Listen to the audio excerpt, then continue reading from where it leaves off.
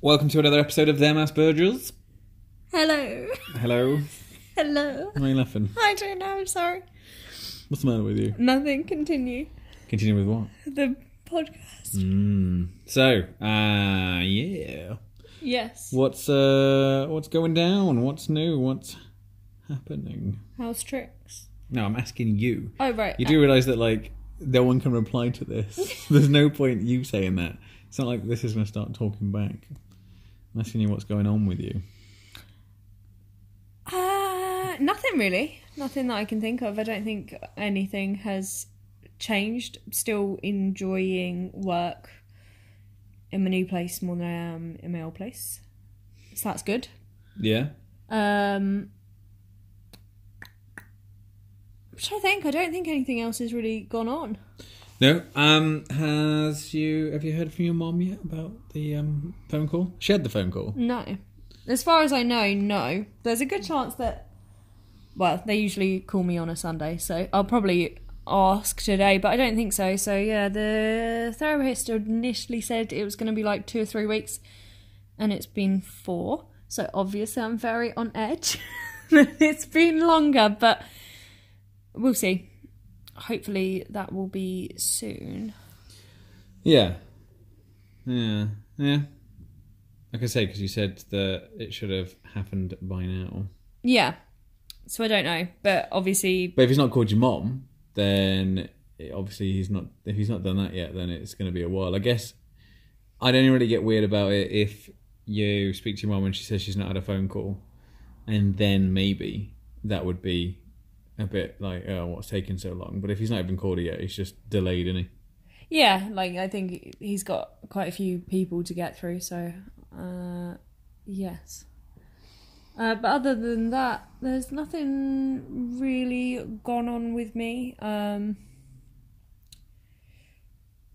to think. No, nothing that I can think of. What about you? Anything going on with you? No. Like I said, I think I'd mentioned, I can't remember what week it was now, but like since the yellow filters on my till at work and using the noise cancelling headphones, and having a set structure of what days I work and don't work as opposed to rota based where I wasn't sure. Yeah. I do feel like it's bringing out my autism more than before, because I think before I was always trying to like hide it, but now they're kind of, I suppose by putting these changes in, it's encouraging it to come out more. And I have noticed that I seem to be more, I guess say autistic, but I wouldn't say it's making me more autistic, because my level of autism is always going to be the same. It's more visible. Yes. Maybe. It's more visible. But I think that that's a good thing. I don't know, because I can't speak for you, but it seems like that would maybe relieve some pressure. If you're constantly trying to mask, then that can be quite stressful, I suppose. I guess. I've always done it, so I don't know, and I don't know if masking is a common thing or not. I don't know if it's just a me thing. I don't really come across many other people on the spectrum that do it. I feel like a lot of people are okay with it, because you don't mask, you just don't tell anyone, and I know loads of people that just tell everybody and don't mask it. But yeah, I don't know if masking's a common trait for me at all. I don't know if it's something that because I know why I do it. I know where it's come from, and I know where it started. With me, it was more in school and other things. I was always in trouble for my autistic traits, so to try and avoid getting into trouble, I started doing the masking thing just to hide myself from it. But I wouldn't be able to tell you if that's a standard thing, because I feel like not everybody was in that scenario. So I don't think it's a common thing for people on the spectrum to do. So I don't know if it's one of my coping mechanisms. But the fact that it's called masking, kind of tells me I'm not the only one. Otherwise, I didn't give it that name. So yeah, no, I think it's definitely a thing that people do, just not necessarily everyone. And I think, like you say, I don't mask, but I do. I might not be as good at it as you are, but I do mask to an extent. I just think with you, it's it's always, and it's quite strong. Whereas with me, I mask when I can, but for me, like, if I'm having a difficult day, it's more difficult to mask, and I don't mask as much as you do. So I think, like, this, with you, it almost comes above anything else you're doing, like, when you're in public, is the masking. Whereas for me, it's important unless there's something else in my head that's more important at that moment. But with you, I think that you'll always make masking your priority, or at least you were. Yeah, I suppose.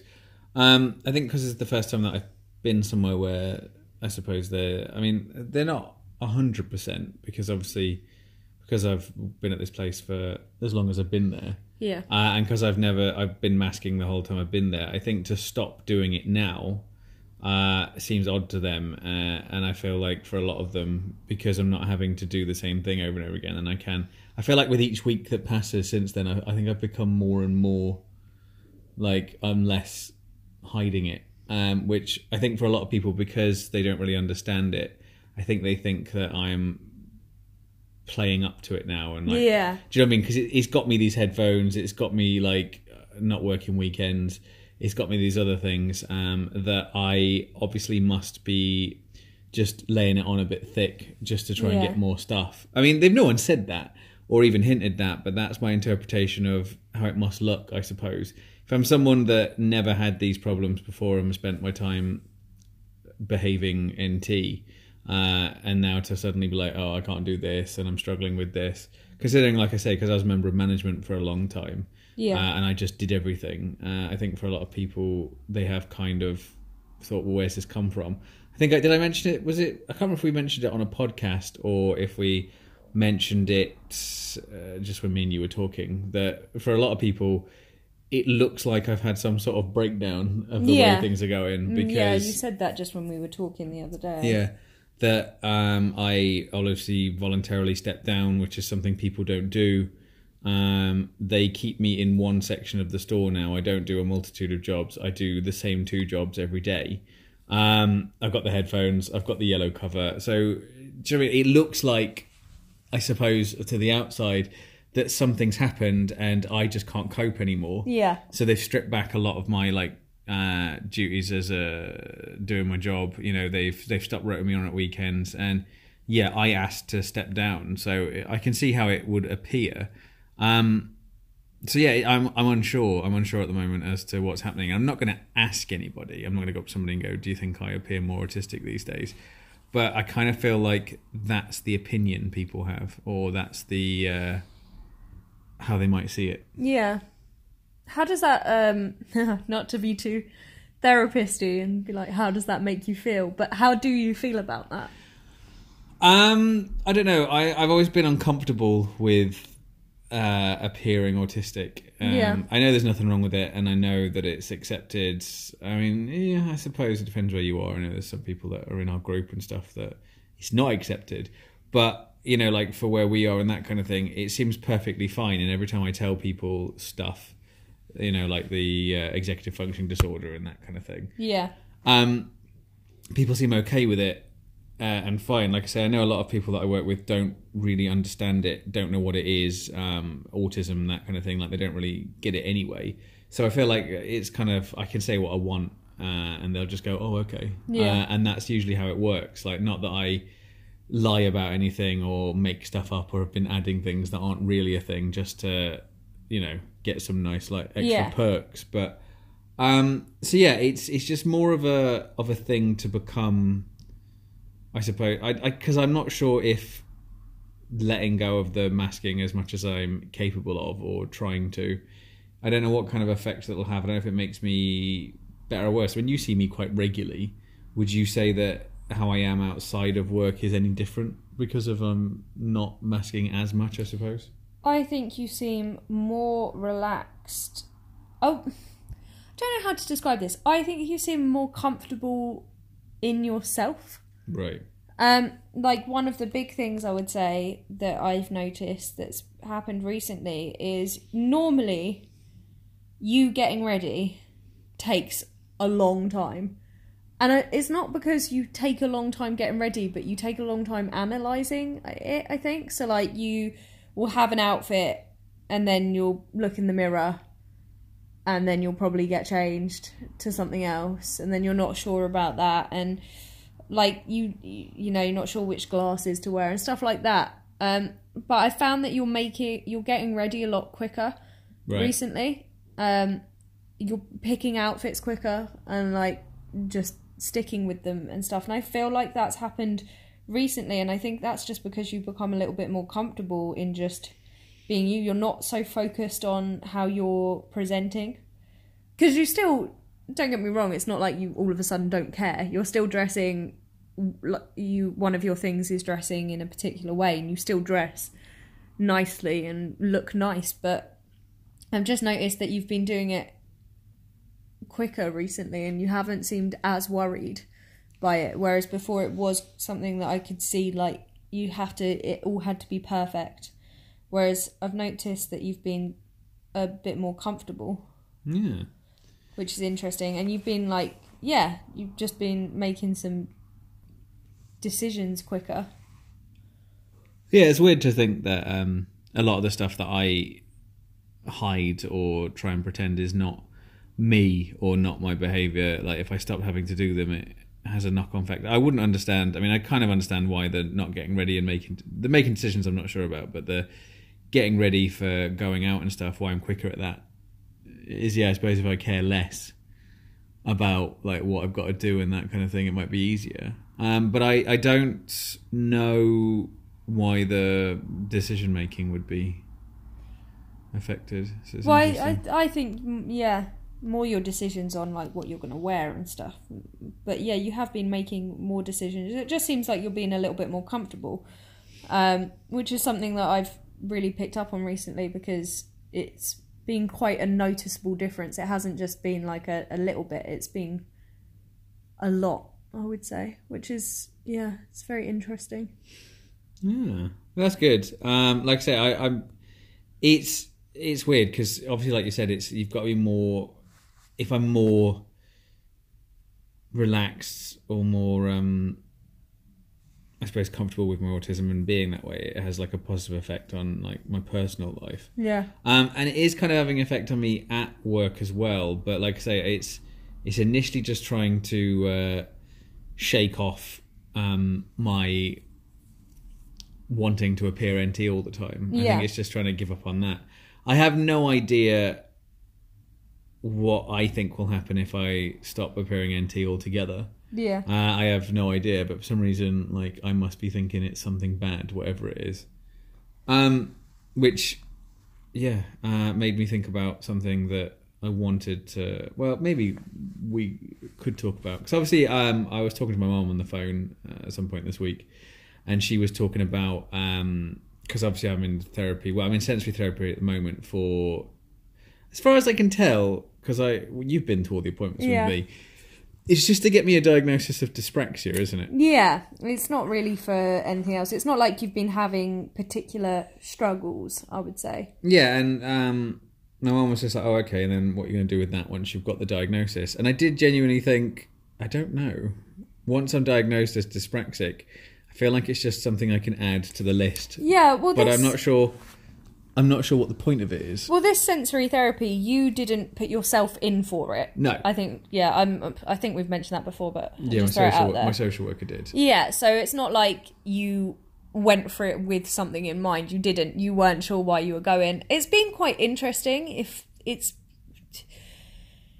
been interesting to go. I think you've learnt some stuff. But I don't know what you're going to do with the diagnosis. I think it was mainly the sensory therapist might be able to give you some tips or something to help you out, maybe. Yeah. But I don't know what to help me out with. I wouldn't say that my dyspraxia has like a big impact on my life in general. So I just found it interesting that it's something that I'm having done at the moment. I didn't really think about it. I just thought, go get my diagnosis of dyspraxia, and then, that's that. But then I thought, what am I doing with that information? Yeah. Which then my mom has been talking about me going into therapy again. And she mentions mindfulness as a thing for me to do, which I've done mindfulness before, And obviously you can get apps like Headspace and that kind of thing that do that kind of stuff. But it hasn't really, it doesn't work for me because whatever, I don't know if it's the executive functioning disorder or whatever it is, but I cannot focus with mindfulness no matter what I do. And, you know, I've tried it more than once. It's not like I did it once and went, well, this is out for me. I did it for like maybe a month, maybe 2. I tried to stay with it. But it deals with some stuff that I just can't stay focused with. So I was just wondering in general, like, because I know that you're going to get diagnosed soon. And then obviously they'll probably suggest therapy. But I'm not sure about, I suppose, therapy and Asperger's in general. This is interesting because we didn't actually know what we were going to talk about this week. But while we started the episode, I thought of talking about something that I think is related, of like logical thinking and black and white thinking. And we went for breakfast this morning and there were some people on the table next to us. We can't necessarily assume it, but probably NT. But the guys or the guys. The baby shower?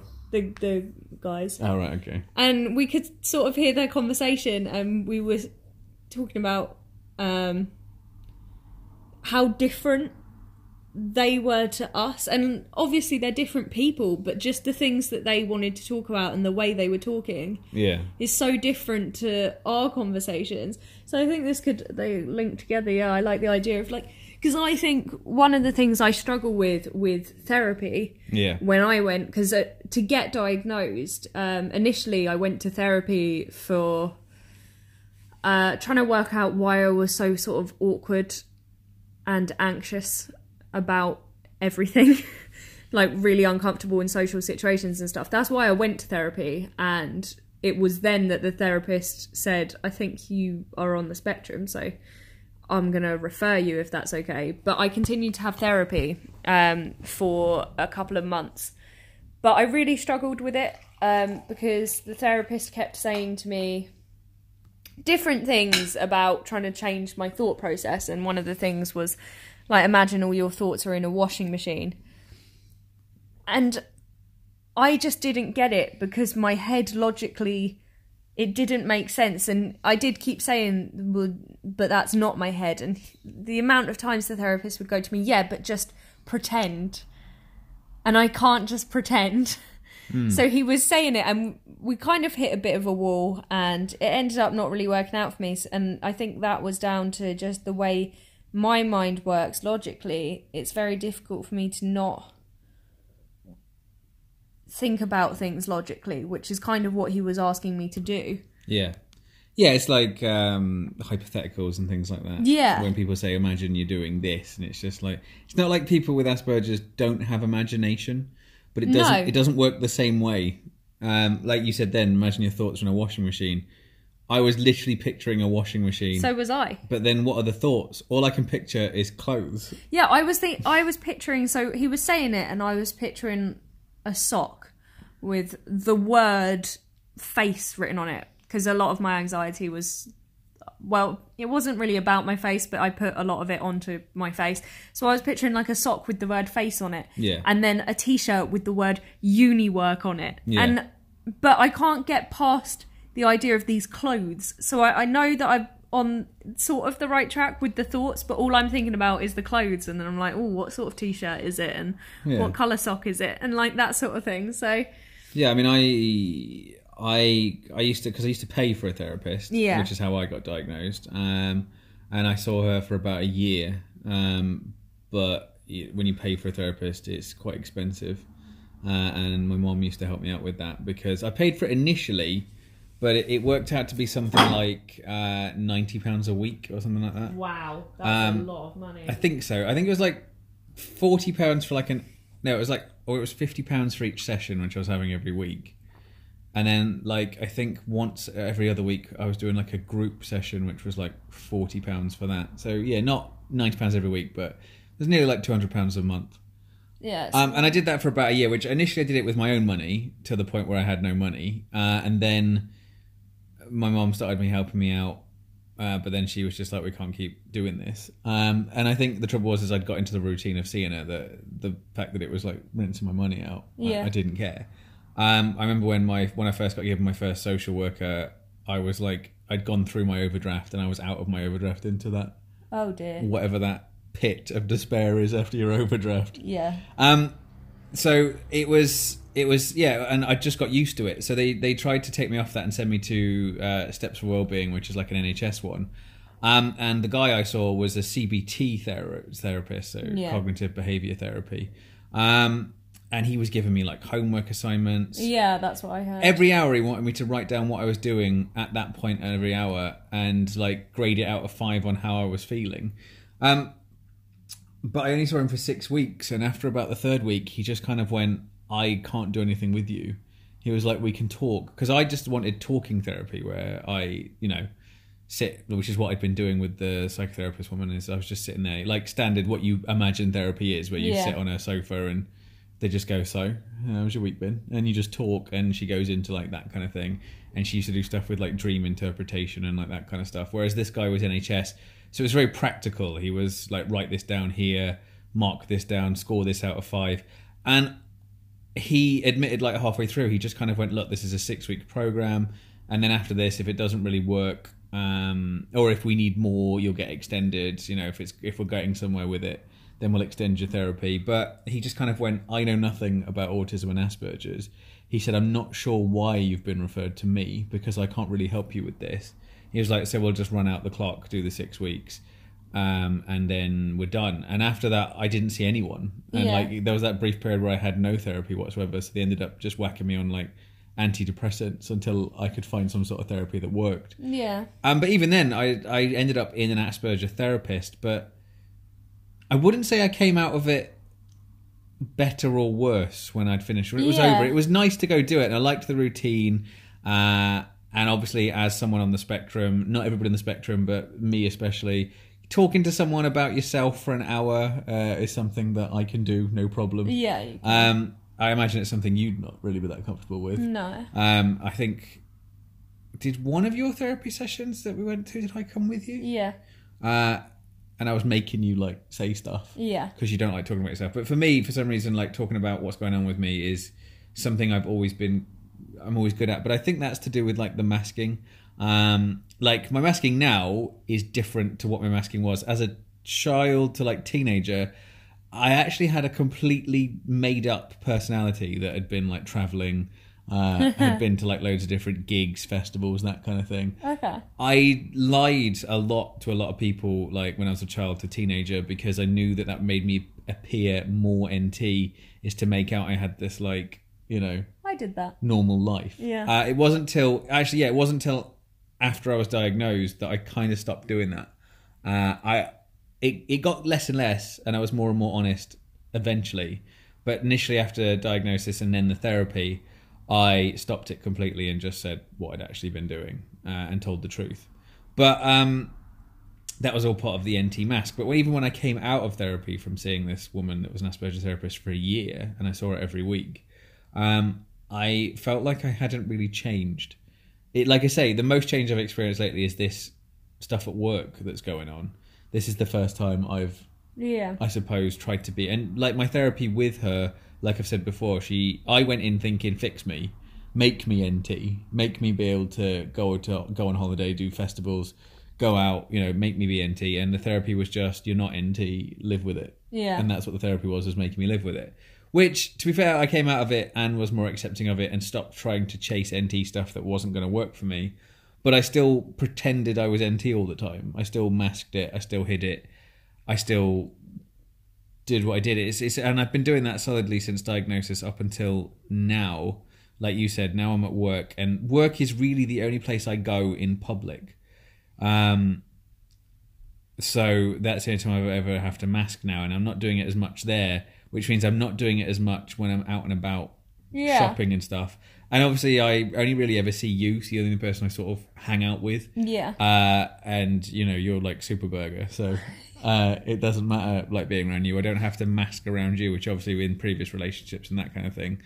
Not so much with my last one. I masked a little bit, but not massively. But the ones before that, masking constantly. Yeah. Like the lies I was telling about like my NT life were I was having to tell like girlfriends I'd been with. Yeah. I was having to say to them, yeah, like I've totally done this, I've totally done that. So like I was doing it at uni, at work, doing it at home because I lived with a couple of them. Yeah. So like so it's different now. So I feel like now I'm more accepting of it than the therapy. But yeah, it's one of those things where it's been suggested, that I should go back into therapy. So the Asperger team could put me back on a waiting list to go back into it.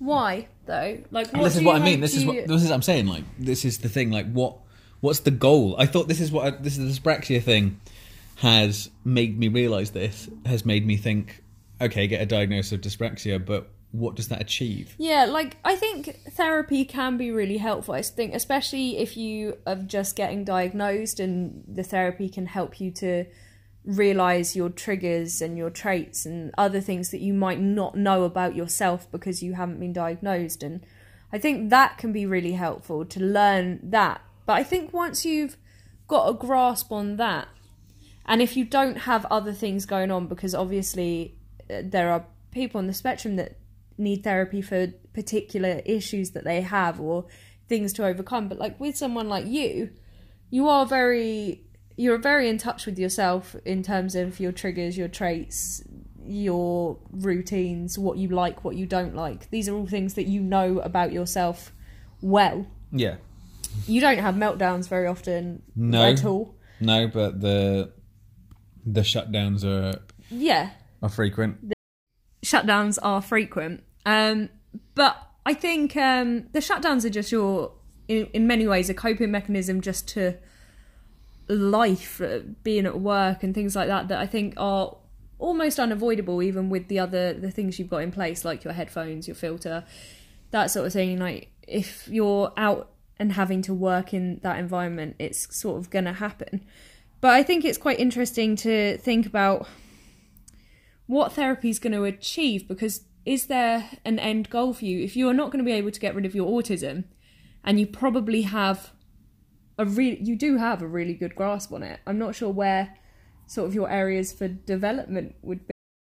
Yeah, I suppose, but I think people they go into, I guess, therapy with an end goal. So I don't feel like I would need to go into therapy because because it's always the same. Every time I go into therapy, they always say, "So what are you trying to get out of this?" And I just sort of go, "I don't know." Yeah. So I'm not sure why I would be back in there or why I'd be doing it. And I've realised that my issue is that I still have NT end goals, as it were. So that's my problem. I realised this the other day because I do the same thing every year. We're in March now. Yeah. My birthday is not far away. My birthday is in a couple of weeks. And every year around my birthday, these weird NT goals that I've set myself start like re-emerging themselves again. And one of my NT goals was to is to have like a good career in something. Yes. Is to have a job in something that I'm talented at and I'm good at, and I could do it for a living. And it would, do you know what I mean? Like I have this thing, because obviously at the moment, the job I have it's an entry-level position. I'm a sales assistant in a shop. I was a supervisor, and my supervisor position was the first time I've ever been promoted with any role I've ever had. And there have been other roles where I've tried to get promoted and I've just been told no. And I'd stepped down from it. So it's the highest I've ever got and retail's the job I've always done. So bar a few years where I used to work for my dad, which was in a completely different industry altogether. My dad does like waste management. Or did. And after that, I've always worked for retail. So I've worked for a few companies that are just shops. So I've always done it. So like for me, that just seems like that's my industry that I work in, is store work. For some reason, I keep going back to it every time I've left a store. Because like when I've left shops, I've not had another job. So I used to work in a shop initially, quit. And then after I quit that one, I was like, well, that's it for me. I'm not going back to retail. And then I ended up back in another shop a few years later and just thought, oh, right, okay, I'm back in. But then when I quit that job, I was like, that's it for me. No more retail. And then I took another retail job, got made redundant, and thought, right, this time. And now I'm like, this October coming up, this will be my 5th year working at this job. So you know, I'm 30. I'll be 34. I just it's just I keep sticking to retail, which makes me think, well, maybe retail is the job for me. Then maybe I just Do you know what I mean? Like I think about my therapy, and my therapy said, don't fight it. You know, like stop trying to fight it. So maybe retail's for me. But then the highest I could get was the supervisor position, and then I tried to go for store manager, and they told me no, for reasons that I still don't make any sense to me. So I stepped down again. So now I'm back at the start again after 5 years, which, you know, my therapist says you just need to be, even though I said be happy with what you've got, which is retail, I should just understand that having a job and keeping a job for somebody on the spectrum is a big deal in general. And I should try and change my goals to autistic Asperger-based goals. But like I said, one of my goals is to do well in a job, like either something like have your own business, or be the boss of something, or have something that's a good at. Which, on a side note, because I did mention it, we've done this. Sorry, No, I don't know that one. Ignore Alexa. I'll talk about it at the end of the episode, but I was going to mention something, but it doesn't matter. Not that I've got a job or anything. Nothing, like, no big news. Okay. I would have told you before we're doing this podcast. I'm not like me. Wow. But it was just a side note of the thing we were talking about last week with the faces. What is it called? The thing you've got or might have? Oh, I can't remember. It's podcast. Yeah, the proper whatever it's called. Yeah. We mentioned last week that Scarlett's ex-boyfriend did the super recognizer tests, and so I've done them now, and it turns out I'm really good at it. Really good, yeah. Really good at it. So I've now decided that I should try and get a job as a super recognizer, which basically just means I'm really good at remembering faces. The test is like they show you 6 faces, and then they show you lineups of like 4 people, and you have to pick the one out of those 4 that's one of the original 6. You have to remember all 6 faces, and then there's 4 faces that show up, and one of them's one of those 6, and the other 3 are just random ones, and you have to find them all. And I scored really well in that. So, as I've always said, and as one of my NT goals was, is that I always feel that everybody's got one skill, and one skill's their skill. You know, like everybody out there has the thing that they're good at. You know, and that's what they should do. And you've just got to find what that is, and then do it for a job. And every time I find something like this, where I'm like, oh, that. So this super recognizer skill that it's why I can remember who everybody is in movies and that kind of thing, is something that I'm now thinking, that's it. That's my burger skill right there. How do I do that for a job? And I've already started like thinking about that. And I've always thought like, what if I was a super recognizer? That would be a great job. I could tell people that's what my job was. That would be better. And it's one of my NT like goals again. And like I say, when I get to my birthday, it gets worse. Because there's nothing else really. I always think like I've got a series of NT goals, but I don't. It's always job related. It's always what I do for a living, and it's all about achievements. I keep going on all the time about like my lack of achievements and like that kind of thing. And they're all like based on what I think is neurotypical and what I think is what neurotypical people do. So this whole thing is masking. I feel like it will help with my masking if I had a job that was like a skilled position, or you know, and I had achievements and awards for stuff. I just feel like that's what NT people do, and that's my only problem. That's what I have, and this is why I think that maybe therapy is not a thing for me, because I've been in and out of therapy a few times now, and I've never been able to shake that one. Yeah, I think the thing that worries me about you going into therapy is because I think you always go into it with the mindset, which is, I think, everyone's mindset. The goal of therapy is ultimately changing. It's changing the way you think or helping you deal with something. Yeah. But I think the issue with you is, I think if you go into therapy, you go into it with this like mentality of like, this will help me. So I think the problem is, if it's not gonna, it won't change you. It won't change you. It won't stop you being autistic. It won't. Therapy's not gonna find you a job. No, whereas I keep thinking it will. Yeah, I know. And I understand that therapy can change your mindset or can make you think about doing something or whatever, but it won't get you the job. And I know what your brain is like. You do kind of just want a job to come to you, ultimately. Yeah. Which, like... this is what I mean. Yeah. I want to be noticed. So, like, because of this super recognizer thing now, the local university near us is doing research into face proper, whatever it's called, the thing, into people that don't have face blindness. But for it, they want people that think they've got face blindness, people that are neither one or the other, and then super recognizers because they want to, I guess, have like a control group that's neither or, and then see the contrast between one and another to get like an accurate reading on people that are face blind. And I've put my name forward to it and filled the form out and tried to get myself in there because I'm convinced that if I go there and do this, they'll see how good I am at it, that I'll get a job. Yeah, I know. Which I think but I think that's good. It's just, I think the worry with therapy is I think you get to a point where it won't be able to do the things that you want. It can do other things, but it doesn't do the things that you want. And then you'll just continue going up until you at some point realise that... Yeah, it's routine. It's how I am. I have this goal of doing it, and I've made myself believe that that's what will happen. Eventually, I'll get recognised and have this. But I've done that since I was 16, so I've had the same goal since I was 16. So you know, it's been a long time that I've been like, one day I'll just get noticed, and then that'll be that. So I guess if I went into therapy, it would be more of the same of trying to tell me that that's not a thing. Yeah. And that's not going to happen. But like my belief on what I think therapy is that you go in, tell them your issues, they tell you how to fix them, and then they fix them. Yeah.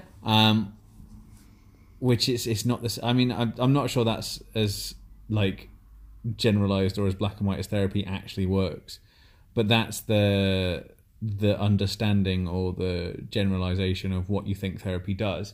I don't think it works like that for people on the spectrum, and I'm sure it probably doesn't work like that for a lot of NT people as well. But that doesn't stop me from thinking, but it could go that way. So yeah, I get it. But then I was thinking, like, once you're diagnosed, they'll offer you therapy, but then would you even go for it? Well, like I've said to you, the thing is I think therapy can be really, really useful when you first get diagnosed for discovering your, like I said earlier, like discovering your traits and your triggers and getting a better understanding of yourself. I think with me, yeah, to an extent it could be helpful-ish, but I have already managed to, through doing this podcast and the amount of information people have sent us and the amount of research that I've done, and I've gone to some of your therapy sessions, specifically your sensory ones and that. And I've already done some of my own as well. So I like I said, I went to some therapy. I think through doing all of that, I've got a really good understanding of myself a lot better. So I think it could benefit me a little bit to learn the about traits and triggers and specifically Asperger's. But I don't think therapy would help me, as in not to do with getting diagnosed or anything, but just then the talking to help me. I don't think that would help me very much because, I mean, I don't see what my end goal would be. I'm never going to stop being the way I am. Like, it annoys me and I always want to change it. But I won't stop. I won't be able to all of a sudden, you know, like be spontaneous. It's never going to happen because that's just not me. I'm never going to be the sort of person that wants to socialise because that's not me. So I think, like, I don't want to start going to therapy and start getting these ideas in my head of, like, if I do this and talk about this, like, I'm going to be able to change this. And I think for me, if I start going to therapy, that's the mentality I'll have. Even though I know it will be like, maybe it will help me come to terms with it or whatever, I am to terms with it. I don't think therapy would benefit me in that sense because I am who I am. I'm not gonna change it, and I don't know if I necessarily want to change some of the stuff. I just don't want to get this thought in my head of like trying to change and then feeling like a failure for not changing. And I think, if anything, I think for me it could be more of a hindrance if I do that. Yeah, I mean, I do think that like a lot of people on the spectrum, you kind of therapize or therapy yourself. Yeah. With like coping mechanisms and things like that. So like, for example, because I know a lot of people think, I still don't understand the point of therapy unless you've got like something not wrong with you, but like something that's quite incapacitating in your life. Yeah, something that you can fix. Like if you've got some sort of trauma, something like that. Yeah, or you know, like if you've got depression, and you don't know where it's come from. Oh yeah, and like course. Things like that. And those are the things, the traditional reasons therapy is there. But I wonder about it with autism, unless it's like sensory therapy, where you go into like a place that's got loads of sensory stuff, and you go in there to feel calmer. Yeah. But I feel like for me, the only reason I would need therapy still is to try and shake just these last few bits of like NT. Because it bothers me all the time. Like my job and what I do and that kind of thing. Like it always has done. It's bothered me since like for as long as I can remember. Actually, it never, all the way through school, I never thought about it. When people talked about what they wanted to do in their careers and that kind of thing, I never thought about it. It wasn't till after I'd left school, and there was no sixth form in my school, so I went to college. It wasn't until I was at college, and then everybody started talking about like where they were going to go once they'd done their... I did a BTEC. Like once they'd finished that, do they go to uni? They all had like these goals, and I want to do this, or I want to work in this industry. I want to be this person. And I saw all these other courses. I think in school, because it's a selection of grades, it's a selection of subjects. You don't really have one that's your thing. Do you know what I mean? Like, yeah. But when you go to college, you have to pick something that's... Also, when you do sixth form A-levels, you pick something that's the thing you want to do. And that's where the problem happened, I think, because I couldn't decide. Because obviously a lot of people on the spectrum don't have a gut feeling, or I feel indifferent to a lot of tasks that I want to do. I never felt like a strong drive to any of them. Yeah. So if I had gone to sixth form, I wouldn't have known what to pick. Like I had troubles with my options, like when I was in year 9 of school. Yeah. So like to pick A-levels as well, I just wouldn't have been able to do it. I would have had to get someone else to decide for me, which is how I've picked everything. And there was that, but then in college, you pick one thing specifically that you want to do, that you want to be your career. That's what you're planning on doing. And, you know, university's the same. Yeah. So I think that's where I had the problem, because then I just didn't know what I wanted to do. But everybody had these like ideas. I did a media course at college, and I think that also was an issue, because the jobs in media, I want to be a famous like whatever. So then I got into this idea of like doing something specialist and something like unique in that sense. But I knew I wasn't good at like maths or science or technology or engineering, you know, and that kind of stuff. I've never been good like practically. So I just thought it must be something else. And I think that's where the problem started. And obviously then, you know, that starts in your head. And then because you're Asperger's, you ruminate, you obsess. And then before you know it, it's this thing. I was convinced that everybody else had already worked out what their special skill was. And then they picked the course they wanted based on what they thought the special job was. And I couldn't figure mine out. So I was just trying stuff at random. And I was getting like average marks or failing at stuff. So I was just like, well, it's not this then. Next thing. And yeah, over time, like, what am I, like 33 now? So after 16 years, it's been about 16, 17 years of that thought process. Yeah. I would need therapy to try and like get that out of me, because no matter what I do, I don't seem to be able to shake that as this is what I should be doing. This is my career. This is what I should be doing. And I think that's where the problem is it was just the deciding at college what I was supposed to do. And when I went to college, like even picking a subject, I remember looking at like the syllabus of courses and just being like, I have no idea what to do here. So somebody else picked it for me. But that's the only reason I'd go into therapy. All the other stuff, like I said, learning how to cope with my Asperger's is fine. Like you just learn stuff. Like I've got computer games, so I play computer games when I'm stressed. or when I'm like feeling I'm focused too much, I'm ruminating, like, you know what I mean? I go on computer games and I can do that for ages. Yeah. Recently, this weekend and last weekend, we got you a big Lego set. Yeah. And it is a big Lego set, and you've been building that, and that's finished now, but you seem to really be into that. Yeah. I think that's the difference. Like, I think when I went to CBT therapy, they wanted me to do like breathing exercises, and same with mindfulness, you know, like fill out when you're feeling like weird, write it down and like do this. And that stuff doesn't work for me, but I feel like because I'm on the spectrum, just giving me like you and your Rubik's cubes and that kind of thing. I think if you have stuff like that, that's something to focus on. That's how you deal with the day-to-day stresses. You need something to pull focus, like the noise cancelling headphones. That works for us. It's not more basic, but it's not as complicated as what I feel like NT stuff is, what they try and do to control their emotional responses to stuff.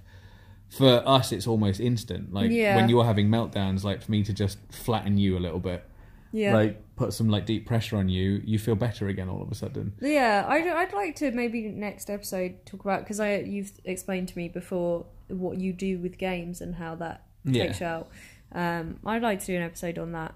Not just games, but on all the stuff that we do. Oh, what people do to distract yourself from... Yeah. Yeah. And maybe you describe what you've described to me before about like games and stuff, because it is interesting. But yeah, my therapy is to try and shake an NT belief that I gave myself. So it's not like I've contracted an NT belief. It's not like NT people have this actual one.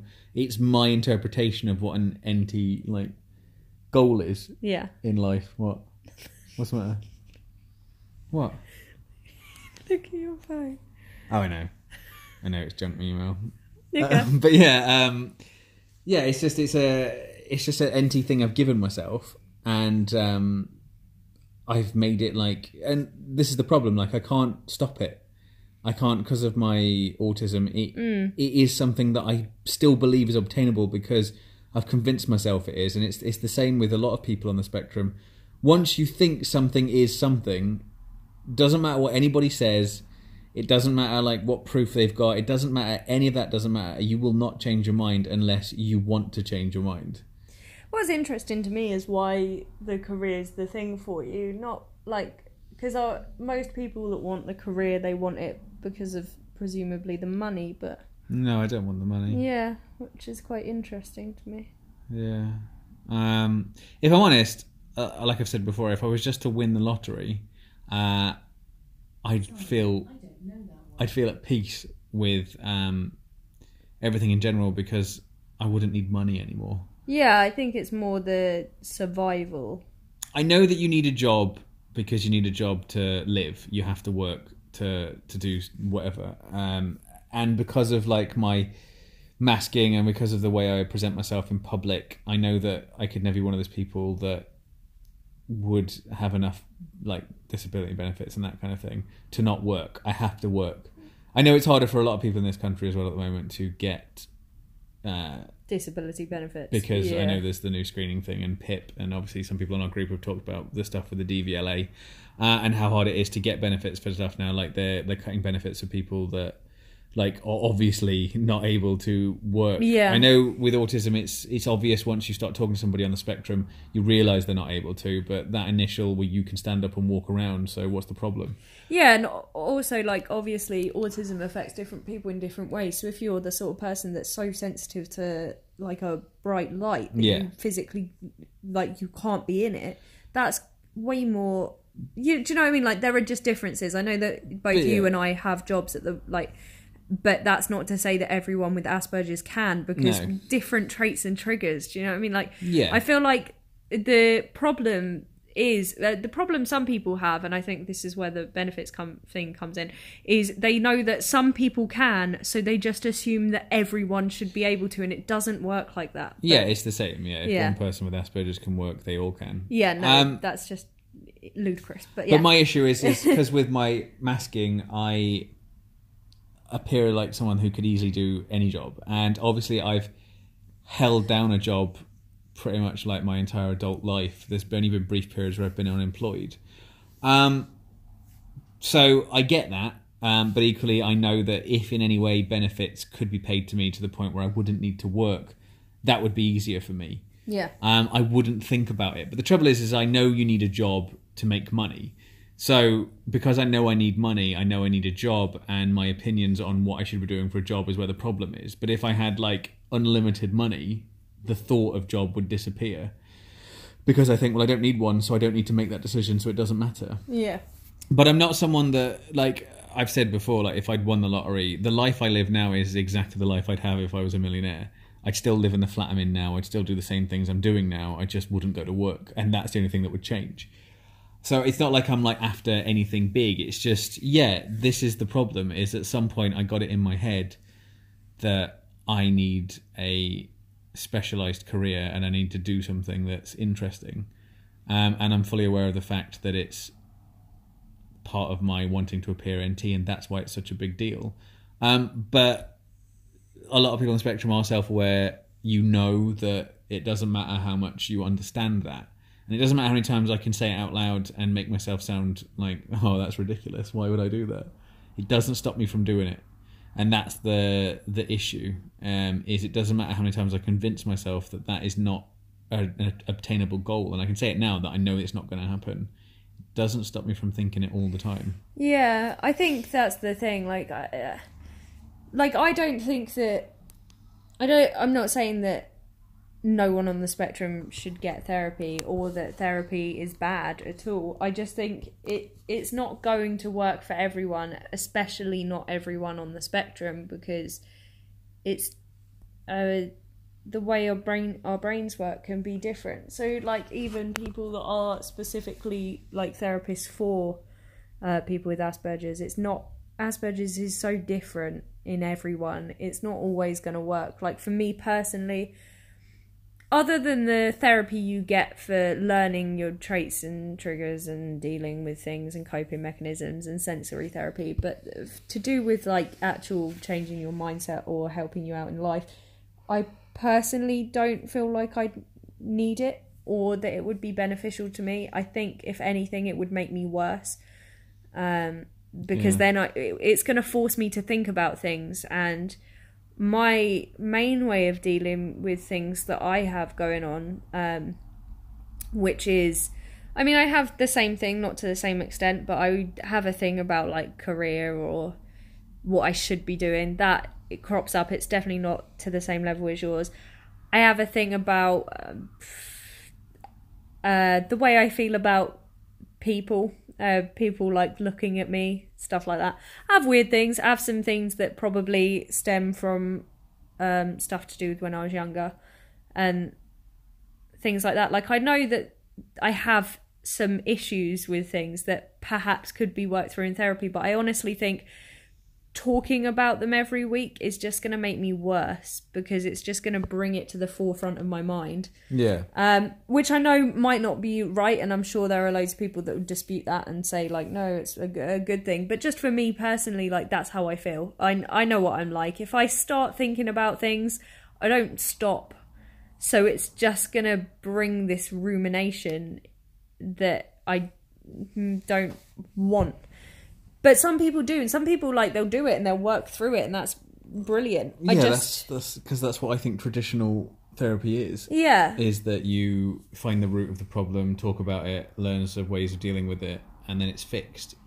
Yeah, yeah, and which can be absolutely great. I just think sometimes if you're comfortable enough in knowing yourself and how to deal with things, I don't think you always necessarily need therapy. I think, like, yes, if someone sees you have a meltdown or freak out about something, they might think like, oh, therapy could really help with that. But if you've already got your own like coping tactics and you know what works best for you, and you know that you had a meltdown for this reason, maybe you don't need therapy. Maybe it's just like it was unfortunate that you were triggered by that thing because you couldn't stop that trigger at that moment in time, but you managed to get yourself out of the meltdown. So, like, I think we're definitely not slating therapy. I don't want it to come across like we're saying don't have therapy, because that's not it at all. I suppose if you went into therapy as well to learn coping mechanisms. Oh, definitely. So if you just talked about so that's the time I think it's good. Oh, definitely. Is if you can't deal with your own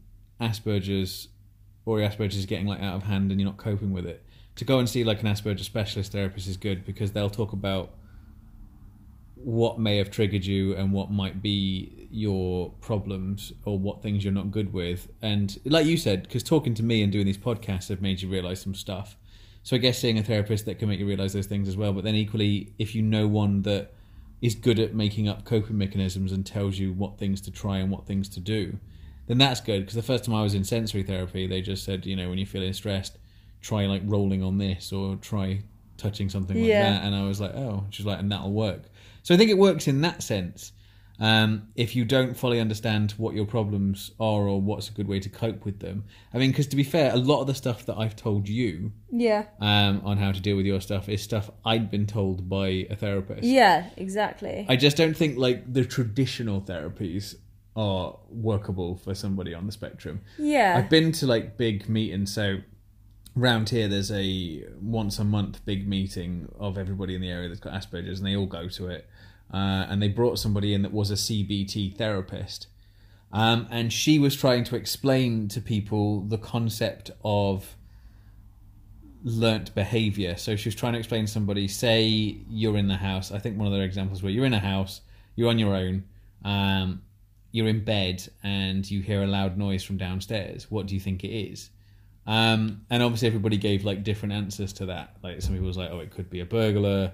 It could just be something in the downstairs that's fallen over. And she said that the reason the answers were different is because it's a learnt behaviour. You've learnt to know that it's not a burglar, it's just something falling over.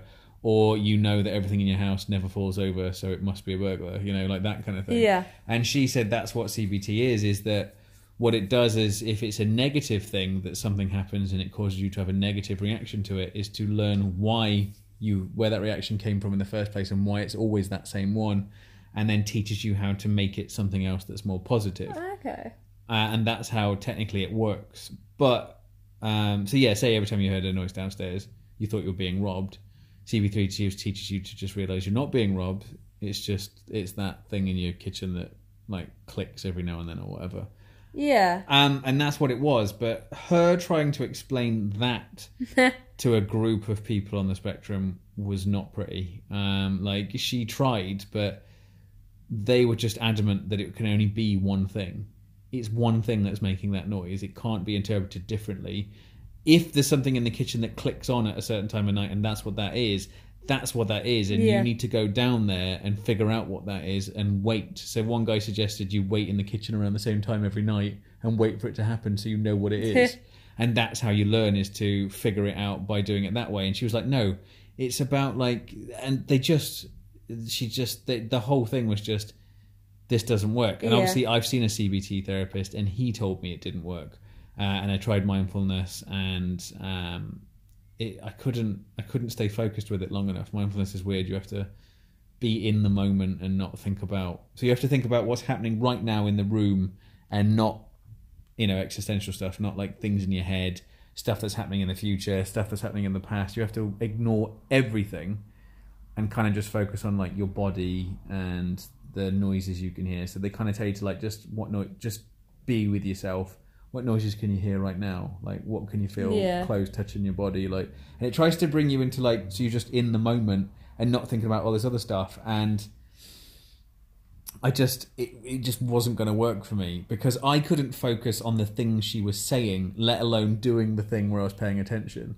So she was saying, imagine you're, like she was just saying, like, focus on the noise, focus on this. And I was not thinking about, I wasn't listening to her in the first place. Yeah. So, like, I was never going to be able to then go, okay, I get what you mean, now focus. Because I couldn't focus on the actual start of it. Yeah. So, yeah, I'm just saying, like, more, I don't think, like, traditional therapies work for us. But then equally, you're right. If I went into traditional therapy, they'd want to know what I was trying to get out of it. And I'd be like, yeah, I don't know. I think the thing is, like, if you want therapy, and definitely if you've got like certain issues, if something's happened or you've got other things going on, then I think it's great. But I do think that it's people with Asperger's, we're very, not always, but can be quite easily led into doing something. Not all of us, like you're not really, but like it can be. And the thing is, like, if you know yourself and you feel okay, then don't feel like you have to have therapy to fix your Asperger's, or don't feel like you have to have it because that's what people think, or they've seen you have a meltdown and they think, oh, you should get some therapy for that. Do you know what I mean? Like, don't feel like you have to. If you feel quite comfortable in yourself, then, you know, like, I think this is the thing. I think a lot of people go into it wanting to fix Asperger's, and that's not something that happens. More just like be comfortable with it, because like I feel like, I think sometimes there's just a misconception. Like, there's definitely a misconception of sometimes people think that people with Asperger's, because we think differently, think that maybe we think wrong, or that we can't think for ourselves properly, and that sort of thing. Or when we do think for ourselves, it's almost like a child thinking for themselves, and like they might not fully understand. And I understand why, but, you know, like, if you feel confident in what your mindset is, then don't feel like you need to fix it, because you probably don't. Yeah. You I suppose, if you know. It's good if you want to learn more about it, I suppose. Yeah, like I say, definitely for things that are to do with coping, and definitely if there's other things going on. But if it's specifically just going there because you want to fix Asperger's, that's the issue. That's initially how I dealt with therapy. That's what I did. And I've just thought about it lately because I'm back in therapy, and there are still things about me that I'm not like happy with. Yeah. But then I've just thought, how do you fix them without a therapist? But then it was just like I said, this episode we didn't really have a topic at mind, and it was just something I was just thinking of as we were talking. Yeah, it's interesting. I think therapy can be really helpful, but I think like there are other things as well. Like sometimes therapy's helpful, but sometimes just, I don't know, coming up with a new routine can be helpful, or finding a new game that you're really into, stuff like that.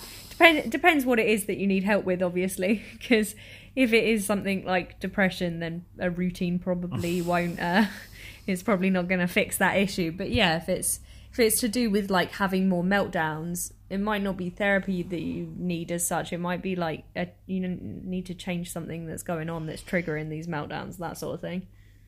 But yes. Well, that's it for this week. That is it for this week. Thank you so much for listening. Yeah, thanks again, everyone, for listening, joining our Facebook group, going on our Facebook page, and just general everything. Yeah, because I do think it's helpful. I mean, obviously, we don't know everything about Asperger's. Definitely not. If you completely disagree with everything we've just said, that is completely fine as well. Yeah, we're not like that. We're not like experts in anything like this. It's like, say, it's just general chats between me and you, and we've learnt like a lot. I've learnt, like I say, since we started this, I thought that me and you had like identical Asperger's, but I actually think it's the complete opposite now. I don't think there's hardly any similarities between me and you as far as our autism is concerned. It's just more sort of how it works for us. I'm sure if any of you have actually been into therapy, and I mean like any sort of therapy, and you think that it worked better for you, then I'm going to probably post a question about this on the group. Feel free to join the group, and you can talk about it for anybody else that thinks they need something like that. Oh, especially if you found from therapy you learnt something or came to any sort of like realizations or anything that you found really helped. That would be really interesting.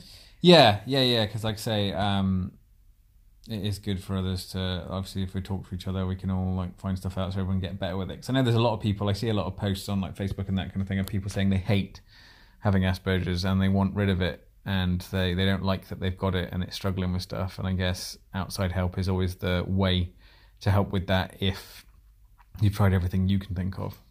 Yes. But yeah, that's it for this week then. Yes, thank you everybody, and bye.